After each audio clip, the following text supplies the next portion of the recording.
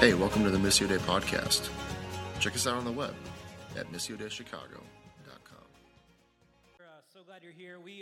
It's a great Sunday to be here. We are starting a new series called Side by Side, in which we want to talk about what it means, how do we let the good work of God impact our relationships. And so this is a series on relationships and how do we have healthy relationships and how do we understand each other in each of our seasons of life and learn to honor and respect each other and create a culture of commitment and a culture of preference, to create a culture of belonging and a culture of isolation. And so I want to give you the roadmap of where we're headed. Today we are talking about friendship. Yay! That's about the response I was expecting. Commitment. Oh, that's a fun one. Being single, and marriage and relationship repair. So we want you to know this is kind of where we're headed in this series. And this series is really important because in the church, often we talk a lot about how God impacts our life and how do we grow a relationship with God. But Dorothy Day once said that you only love God as much as the person you love the least. If you can't say amen, say ouch. I mean, gosh, talk about go for the jugular right at the beginning of service. So we believe that our relationship with God is primarily manifested in our relationships with each other. And so this is really important because relationships are the proving ground for the Spirit's work. There's a lot of things. It reminds me of the words of the Apostle Paul. He says, you can, if I speak with tongues of men of angels but do not have love, I'm only a resounding gong or a clanging cymbal. If I have the gift of prophecy and cannot fathom all mysteries and all knowledge, and if I have faith that can move mountains but I do not have love, it is meaningless. If I give all possessions to the poor but don't have love, I gain nothing. And so the proving ground for if the Spirit is at work in us is in our interpersonal relationships. That is what the fruit of the Spirit is, right? Like you can't really have any of those things in that list without a relationship. Patience, peace, gentleness, kindness, self-control. They are all words that describe what it means to be in a covenant united friendship relationship with other people. And so not only is it the proving ground for the Spirit's work, but this is it takes intentionality to nurture faithfulness. Now, in all of life, we do a lot of things. We do a lot of maintenance work, right? Like you maintain your car, you maintain your house, you guys tuned your instruments this morning. We do a lot of things to maintain, but our maintenance in our relationships, can I just be honest, in our culture is sloppy at best. That we don't really, it's going to take intentionality and hard work to nurture faithfulness in our relationships. There's no program we can teach you, there's no technique, though today we are going to do some equipping. But there is a path for renewal that involves prayer, discernment, it involves humility and commitment in our relationships. And so for many of us, though, if we're honest, this kind of work, we're tired. We're tired of being hurt. Tired of trying, tired of being misunderstood, and many of you probably just said this phrase, it's just not worth it anymore, right? And so we need to reignite an intentionality that nurtures faithfulness. And then lastly, the series is important because individualism is an epidemic and loneliness is an epidemic in our culture. Our world is getting better and better at being connected, but yet all of us are reporting that we feel lonely and more disconnected than ever. And I'm not talking about the stereotypical recluses and hermits that we picture. I'm talking about all of us in this room, struggling with loneliness to epidemic measures than never before. Study after study shows that internet use and social media, the higher you use, the more lonely you feel. The more social media, the more lonely you're likely to be. We spend more time it's because you spend more time liking someone's picture that you met 5 years ago of their vacation to the Bahamas than you do talking to your neighbor across the street. And so we spend less time face-to-face. In the face-to-face, we have empathy, development. We begin to experience joy of being heard and understood. And studies show, even though we have a lot of friends, you can only have continually study after study shows, you can only have up to 100 and 150 friends. And even what we're talking about today, we're actually talking about the amount of friends the deep work of being heart understood and being able to cry because you're so happy with the things you're sharing. That kind of friendship, we're talking only like 3 or 4 people that we're talking about today. We sometimes mistake chemistry for community. That's the beginning, but we're going to get there. But there's this sense of, now we're not just talking, this sense of loneliness, it's easy to kind of also conjure up this sense of like, okay, like we're talking about people who maybe aren't in a committed relationship. No, like one of the saddest, most loneliest people are those who are in a marriage but yet feel extremely lonely, or those who are in leadership positions and feel extremely lonely. This is something that affects all of us. And so I want to talk about just this sense of erosion of friendship first before we dive into our passage in John 15. That we live in such an eroded friendship. Number one, like we have a sense of erosion in friendship because of our urban life together.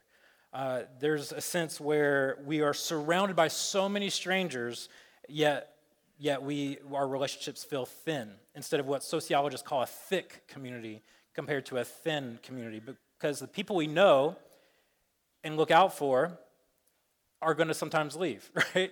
How many of you have had a close friend leave Chicago? Raise your hand. Every single one of us, like, yes. And so mobility causes us to lose this sense. I remember growing up, my hometown, small town, my favorite ritual was Sunday at 2 o'clock. Sunday at 2 o'clock was everybody comes out to play basketball at the neighborhood playground. And so that's the thing. If you're there, if you're in town, you go. If you're not, it doesn't matter. And it's not about Sunday at 2 o'clock basketball. The thing is where do we intentionally have those kind of spaces to put down roots in this city? And so we need to learn how to intentionally invest in places where we actually live.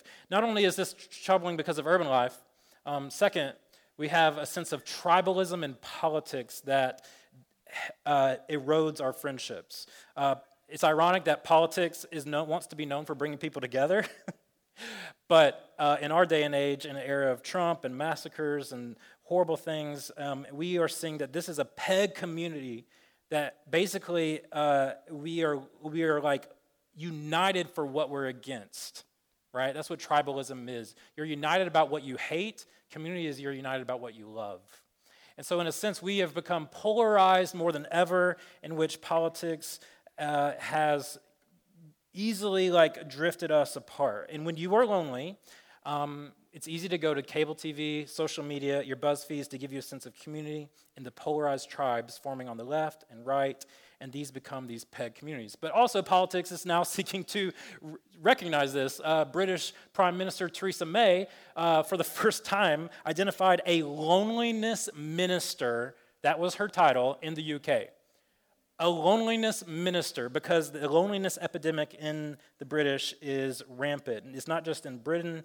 Rates have doubled since the 1980s. 35% of Americans say, I'm chronically lonely. Only 8% said that they had a conversation with their neighbor in the previous year.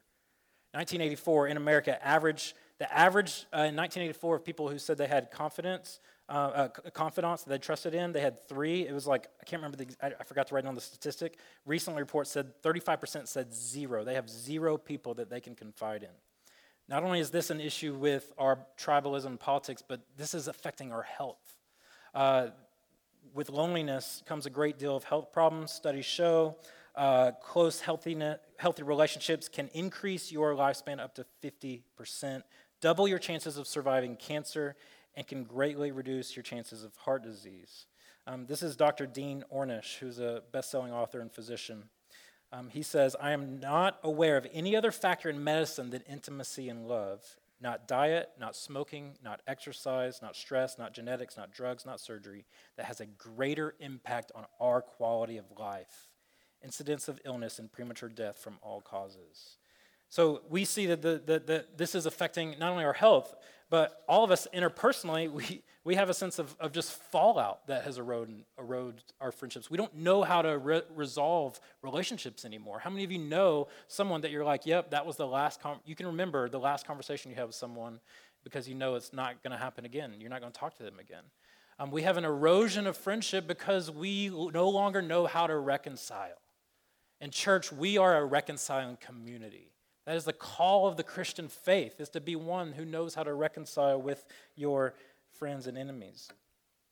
And so there's a lot we can tell about someone by the friends we keep. And then the last two I would say are to me most rampant is just this over-romanticized, sexualized culture we live in. We put erotic love, sexual love, first in our culture. How many movies do you know that are about two friends? Just Lord of the Rings and I Love You, Man. That's like the only two I could think of, all right? Like, I don't know what else to put in that category. Next time you go to the grocery store aisle, look at the glossy magazine covers, and plastered across the front is who's best friends with who. No, it's who's sleeping with who, right? And you want to know. And maybe I want to know. I don't know. Let's see. But there's this sense that we've pushed friendship in our modern life to the side. This all is like the fruits of Sigmund Freud's suspicion that every single relationship has behind it some kind of erotic love, has pushed this sense of, in ancient cultures, friendships were not just private, they were public. Look at William Wilberforce and the Clapham sect that began to erode and destroy slavery, the institution of slavery. Those bonds were a public bond of friendship that everyone know that's their posse. Right? This was friendship was such a committed, loyal, stubbornly loyal web in which we've lost. Several years ago, a writer named Carrie English wrote a disarming essay in the Boston Globe called A Bridesmaid's Lament, in which she writes about standing as the bridesmaid to her best friend, hearing these vows of saying, I'll be with you in sickness and in health, till death do us part, love unconditionally. She's like, wait a minute, that was me. I thought she loved me, we loved each other unconditionally. And since she's like the sense that we don't have ceremonies or rituals to celebrate friendship, she'll be there for him in sickness and in health, but she'll be there for you on your birthday or when he has to work late. And so she says, being platonically dumped wouldn't be so bad if people would acknowledge you have the right to be platonically heartbroken. But it's just not part of our vocabulary. However, much of our society might pay lip service to friendship. The fact remains that the only love it considers important enough to merit a huge public celebration, is romantic love. And so what she recommends is something truly revolutionary. She's like, what if we actually have fancy anniversary parties for friendships, celebrating our friendships? May we do that, Missio Dei? Can we begin the culture in Chicago of friendversaries? Let's do this. Cake, celebrating Bridget Jones marathons, road trips. Let's do this. That was her quote about Bridget Jones. I just looked down and saw that in my paper, thought I'd throw it out there. My wife loves that show.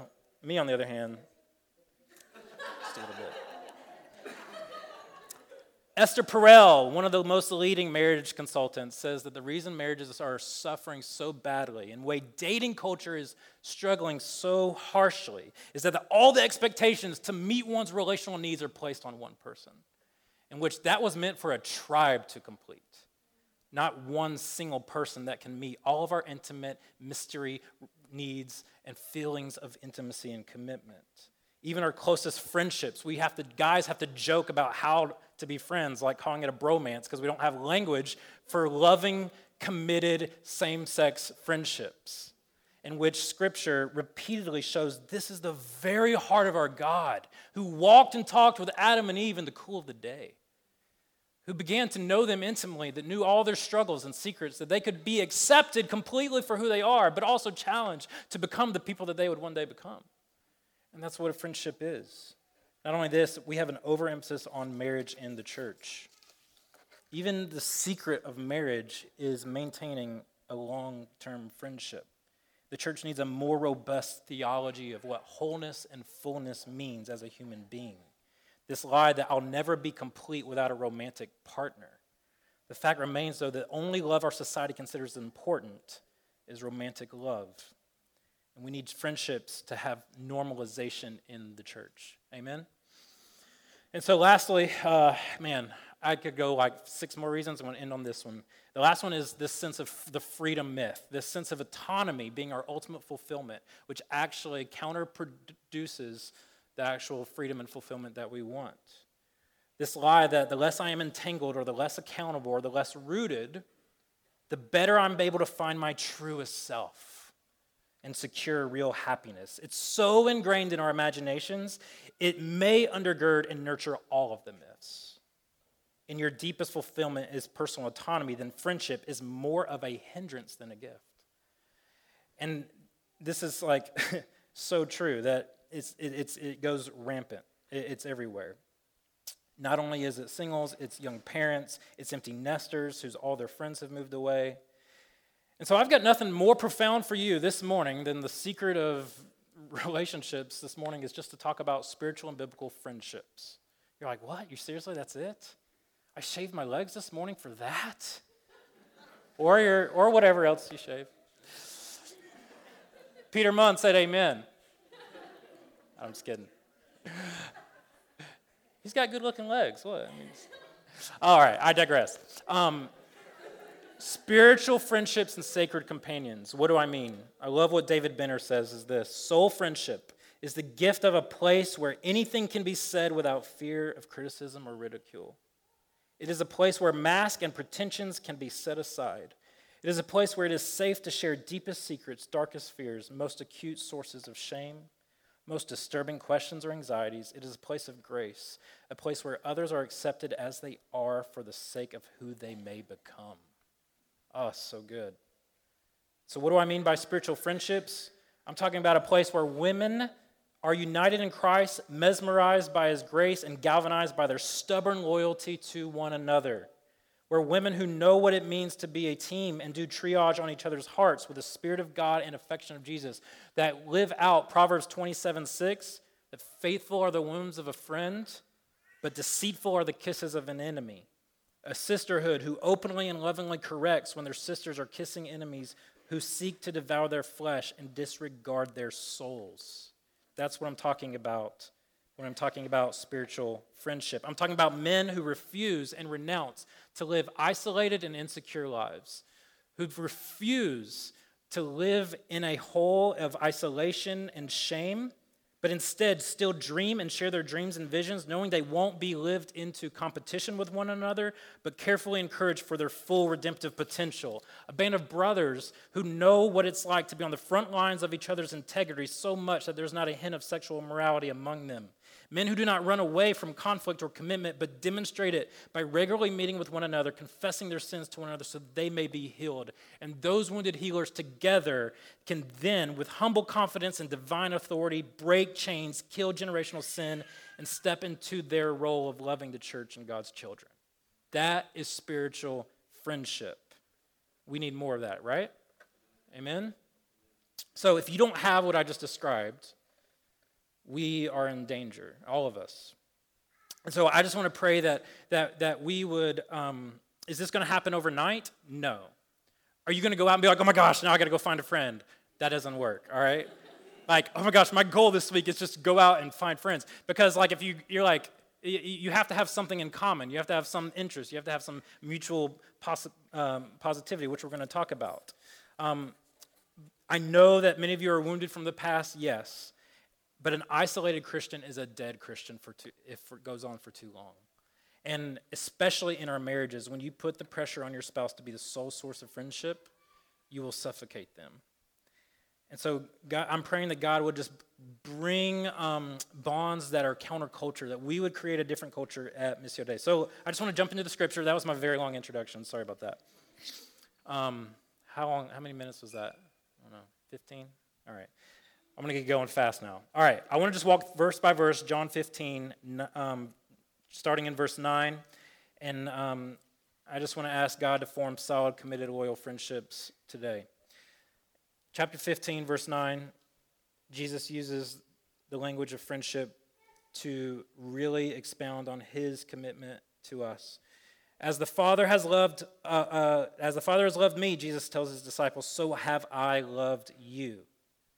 So have I loved you. Abide in my love. If you keep my commandments, you will abide in my love, just as I have kept my commandments.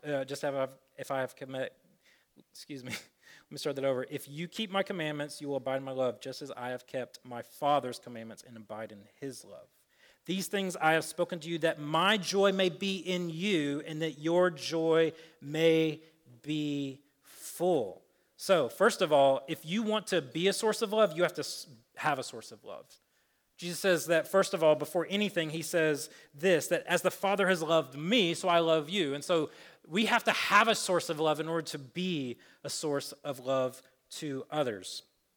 And it's not waiting for the right person to come along. It's practicing it with God right here and right now, practicing that love for God in which we can then extend to others. And I also wanted to consider this. Is it possible that that sense of loneliness that we feel, that sense of isolation in your life is not punishment but a gift? It is a warning light on your dashboard telling you that this is a gift from God. That, did you know that before the curse, before the fall of Adam, Genesis 2 is not good for us to live alone. It is our God-given design. And so we need to do something about that. And Jesus, it's crazy to me that Jesus had friends. Like Jesus, God in the flesh, had friends. I've heard it said, this is kind of humorous, that maybe the greatest miracle Jesus ever performed was a 30-year-old single man who had 12 friends. I mean, that's good. Whoever wrote that, I'm stealing it. I don't even know who to give credit to, but I just thought it was hilarious. Jesus had friends. God in the flesh had friends that he needed and reciprocated in mutuality. And he says, I told you this so that my joy may be complete in you. And Proverbs 27 says this, perfume and incense brings joy to the heart, and the pleasantness of one's friend springs from the heartfelt counsel. So pleasantness is this sense of the sense of positivity, the sense of a common joy. Jesus says that your joy may be overflowing, that my joy is overflowing because of you, because of this bond we have. Now, in this word pleasantness, it's often used to describe really sweet food, which back in those times, commentaries always point out that they didn't just make food, recipes with sweet food. You had to go out and discover the fruit, right? They didn't have sugar pour in, right? So friendship and the pleasantness of this is something to be discovered along the way as you are pursuing a certain cause or agenda or goal. And so the baseline of friendship, just to go to the next slide, is a common joy. That we have to have a foundation, a common love, a common vision that can't be created, only discovered. So if you are not going anywhere, we can't have fellow travelers. I mean, I don't know, you can't be friends with someone that's someone's like, hey, what do you think about this? You're like, I don't really care, I just want to be friends, right? It's like, your goal can't be I just need to go out and find friends. Your goal is that as you are going along your God-given redemptive potential and you are pressing into his calling, pressing into the things that God has put on your heart, he will bring fellow travelers along the way. And that there will be a common joy that you share. That is the foundation of friendship, but it doesn't stay there. Jesus says in verse 12 and 13, this is my commandment, that you love one another as I have loved you. Greater love has no one than this, that someone lay down his life for his marriage partner? No, for his friends. Lay down his life for his friends. Now, this is one example where the non-literal translation actually might be more powerful than the literal translation.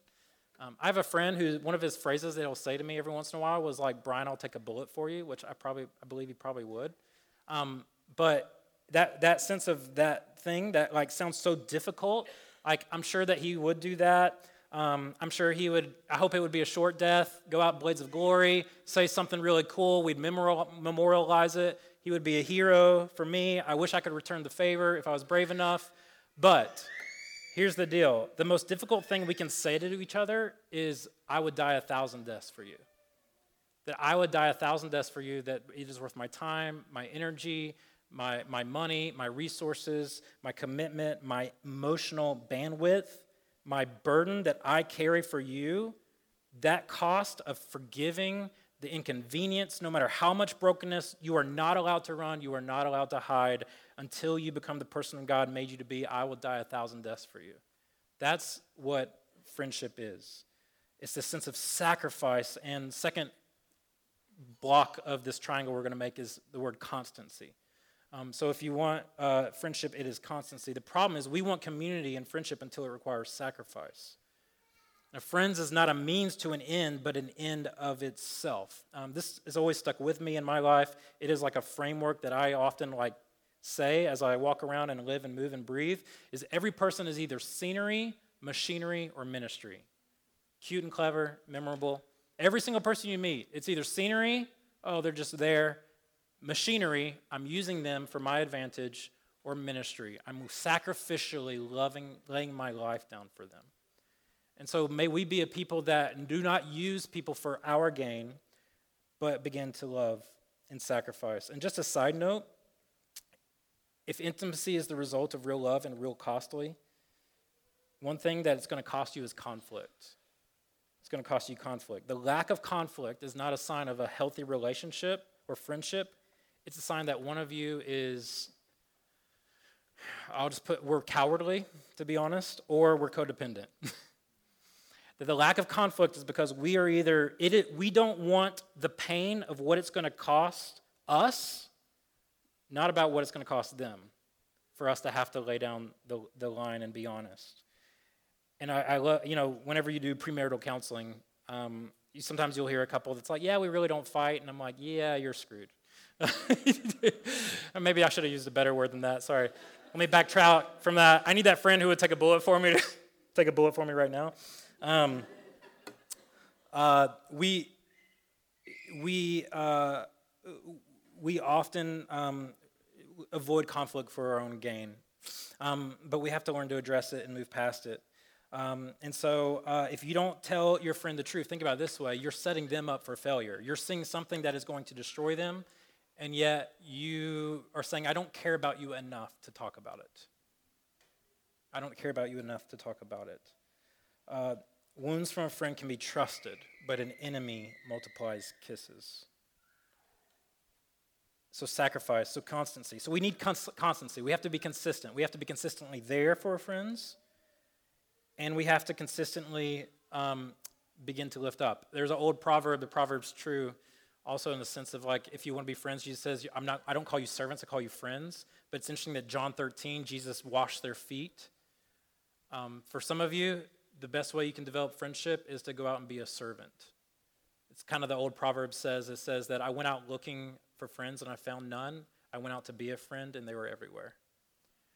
And then on the flip side of that, for you twos on the Enneagram chart, you need to stop serving everyone and actually say this is what I need, and vocalize your needs and stop expecting us to mind read them.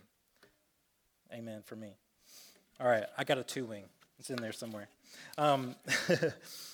And so Jesus says this, that you are my friends if you do what I command. No longer do I call you servants, for the servant does not know what his master is doing. This is the third part of the triangle. The servant doesn't know what the master is doing, but I have called you friends. For all that I have heard from my Father, I have made known to you. You see that? What is he doing? He's letting them in. He's completely letting them in the most intimate parts, this gift of safety, the feeling safe enough that I don't have to weigh words or measure my thoughts. I'm able just to pour myself out, trusting that the other person's going to keep what's worth committing to and just blow away the rest that doesn't belong, because I know you and I have your best interest in mind. Who wouldn't want such a place of friendship as that? That we would just lay bare with no filter. We are so scared of that.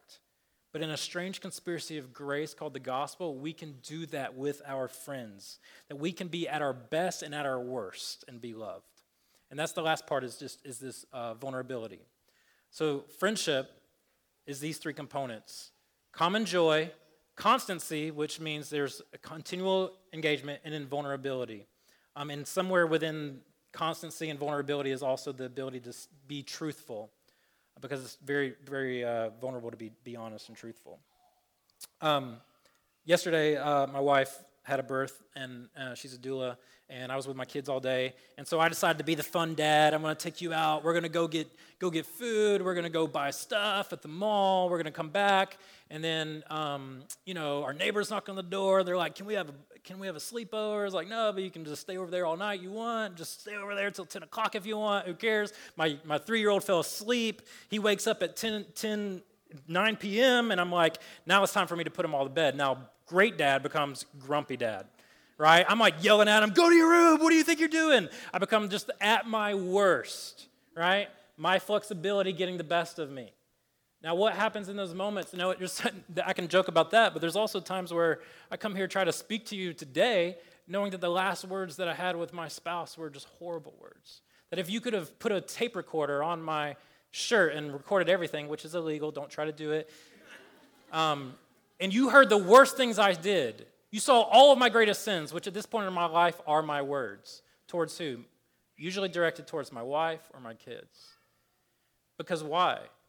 Because not only are we at our best with those that we love and that we're close to, we're at our worst. And we're at our worst because we feel safe, because there's constancy and there's vulnerability. And it's not just that I'm at my worst, I'm at my real self in that moment. And I can be completely who I am. Stanley Hauerwas says this, friendship is, I can't tell my story without your story. I love that. I can't tell my story without your story. Friendship is also another word for hope. Think about that. Friendship is another word for hope. So, all these three things, they result in a few things. Safety, we feel safe, we feel seen, and we feel satisfied. We feel safe because it's constant, we feel seen because we're vulnerable, and we feel satisfied because there's a common joy. And then you can word it this way. The three things, if you want to word it one more way, is friendship is I'll never let you down. I'll never let you down. I'll always let you in. And then I'll always lift you up. That's friendship. Now, as I close this, you're probably leaving. As I studied for this, I've had a couple emotions come up. The first emotion is just longing, right? As you hear this, are you like, gosh, I want this. I want to have this kind of friendship. I want more of this. As I look at this, I just long for this, right? There's another emotion that I also felt. I felt just completely devastated because I can't be this very well. I felt crushed under the weight of the fact and the condemnation of feeling like I am not a good friend. And I don't know, does anybody else feel that way? All right, not alone? We have to practice this, but we're not very good at it. How easy is it for you to be transparent, to give emotional connection? How easy is it at being there no matter the cost? This friendship is a real love, a true gift love. And what Jesus is describing is what he's going to do on the cross. And the reality is Jesus is the one who gives us the power to be this kind of friend. He gives us the power to be this kind of friend because apart from a real loving relationship with God, all of our efforts will end up be dueling with secret impatience, judgmentalism, disgust, resentment, envy, or anger. But Jesus' real love is a gift of genuine presence in which he laid down his life. Jesus on the cross was completely laid bare, completely vulnerable, completely open, completely there. And when he looked at us in this relationship on the cross, if he was going to stick this out or leave, he decided to stay. He decided to stay. And he said it was for your joy to be complete, that we have friendships that are not just for us, that are not exclusionary, but are always open to others, to make room for more at the table, because that's our common mission as a church, is to always know that there's room for more at the table. Amen? Amen. Let's pray. Band, you can come up.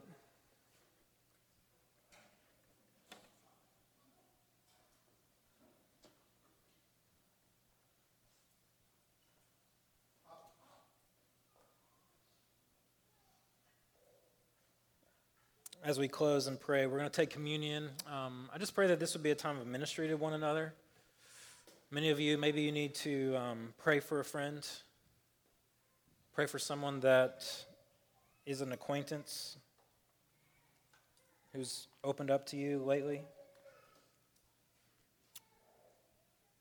But would you just take a few seconds of silence as we pray and ask God to show you what's one area of obedience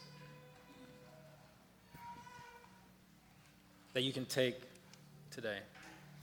What's the one thing that was shared that has your name on it? Many people, we're all honest, we crave deep connection and struggle with feelings of loneliness because we live in a broken world. And often, many of us unwilling to do what it takes to experience those types of relationships. And so, if either of those statements are true, I'm asking God to give you the courage to take your next step towards friendship and community. And if you don't know what that looks like, please, I'd love for you to just send me an email. I'd love to just get coffee with you, chat, hear what God's doing in your heart. But right now, in this moment, I pray the Holy Spirit would press upon you the love of God upon you, that he sees you. He knows you by name. He calls you friend. He has never left you nor forsaken you. That he is loving you right now through some of the most tangible relationships in your life, and you've been chalking it up to that person, and God's been screaming, hey, that's me doing that relationship in your life. I'm trying to speak through you, through that person, because I love to use the human being as an instrument for my grace. And God's saying, I've been trying to talk to you all along.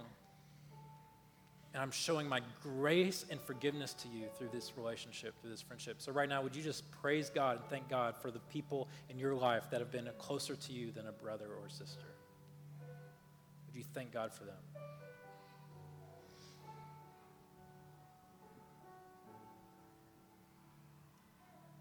And then lastly, is there anyone else that God's calling you to make room for?